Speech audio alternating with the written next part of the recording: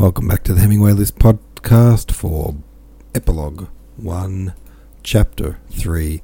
In this chapter we discover that Napoleon's position was forced on him and that it frightened him at the start. Wait, did I already read that?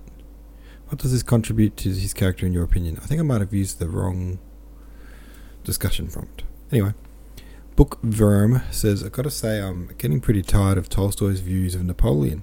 Everything history considers that he did good is attributed to chance and the chaos of humanity, things outside of his control and just lucky to be there. But as soon as anything bad happens, it's because Napoleon is a dunce. We get it, you don't like him. My man never misses a chance to dunk on Napoleon. Yeah, it is a bit tiresome. We do get it. Tolstoy, move on.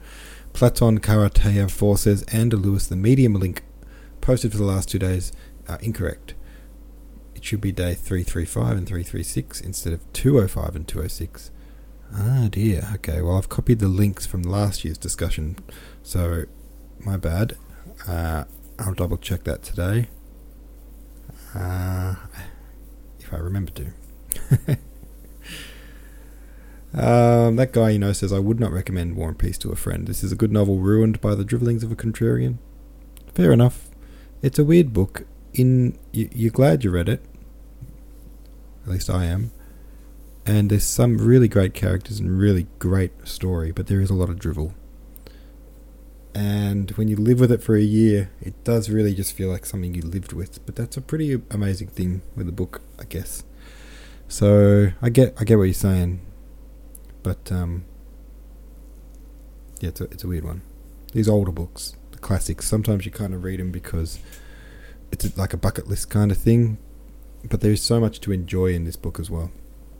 On the flip side, Stuff Jan fan says, as usual, I feel like I'm the only one enjoying Tolstoy's particular sense of history and ontology, although he gets a bit repetitive in stating the case.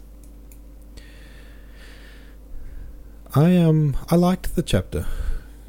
I liked it how it was like a mini little recap about who Napoleon is. I thought that was good.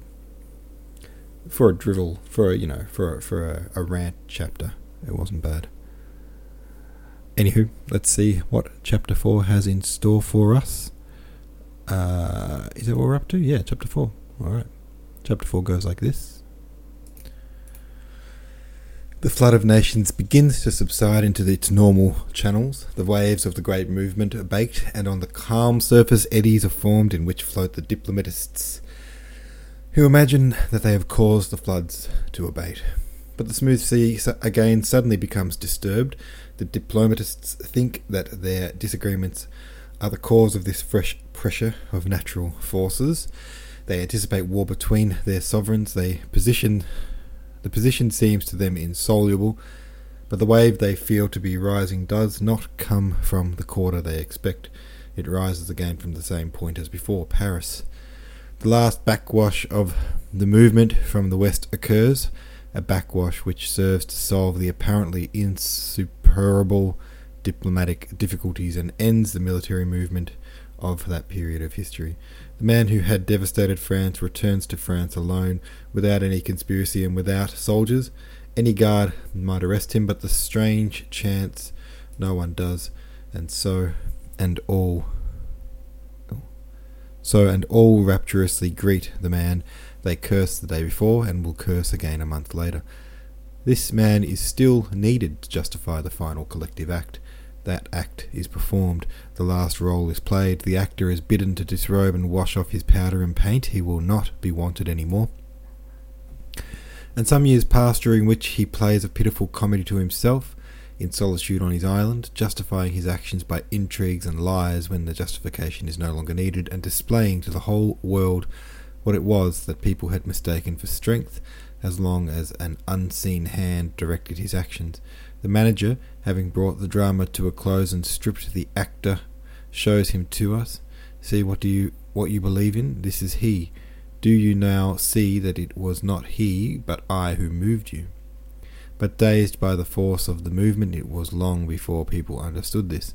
Still greater coherence and inevitability is seen in the life of Alexander I, the man who stood at the head of the counter-movement from east to west. What was needed for him who, overshadowing others, stood at the head of that movement from east to west?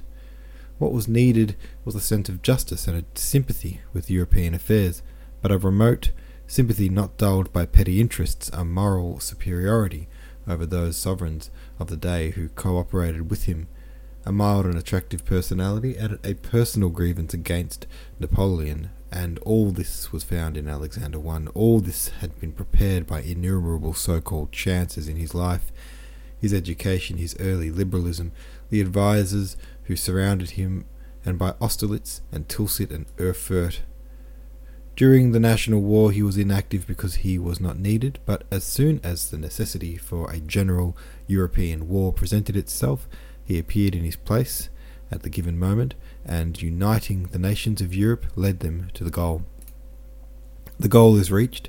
After the final war of 1815, Alexander possesses all possible power. How does he use it? Alexander I, the pacifier of Europe, the man who from his early years had striven only for his people's welfare, the originator of the liberal innovations of his fatherland, now that he seemed to possess the utmost power and therefore to have the possibility of bringing about the welfare of his people. At the time when Napoleon in exile was drawing up childish and mendacious plans of how he would have made mankind happy had he retained power, Alexander I, having fulfilled his mission and feeling the hand of God upon him, suddenly recognizes the insignificance of that supposed power, turns away from it, and gives it into the hands of contemptible men whom he despises, saying only, not unto us, but unto thy name. I too am a man like the rest of you. Let me live like a man and think of my soul and of God. As the sun and each atom of ether is a sphere, complete in itself, and yet at the same time only a part of a whole too immense for man to comprehend, so each individual has within himself his own aims, and yet has them to serve a general purpose incomprehensible to man. A bee settling on a flower has stung a child, and the child is afraid of bees and declares that bees exist to sting people. A poet admires the bee sucking from the chalice of a flower and says it exists to suck the fragrance of flowers. A beekeeper, seeing the bee collect pollen from flowers and carry it to the hive, says that it exists to gather honey.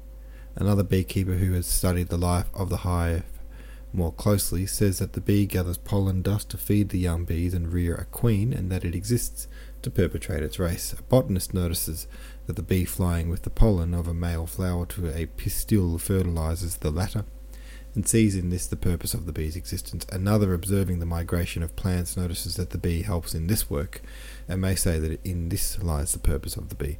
But the ultimate purpose of the bee is not exhausted by the first, the second, or any of these processes the human mind can discern. The higher the human intellect rises in the discovery of these purposes, the more obvious it becomes that the ultimate purpose is beyond our comprehension. All that is accessible to man is the relation of the life of the bee to other manifestations of life, and so it is with the purpose of historic characters and nations. Cool, alright, fair enough then. Another bee metaphor. Loves a good bee chat. Thanks for listening. See you tomorrow.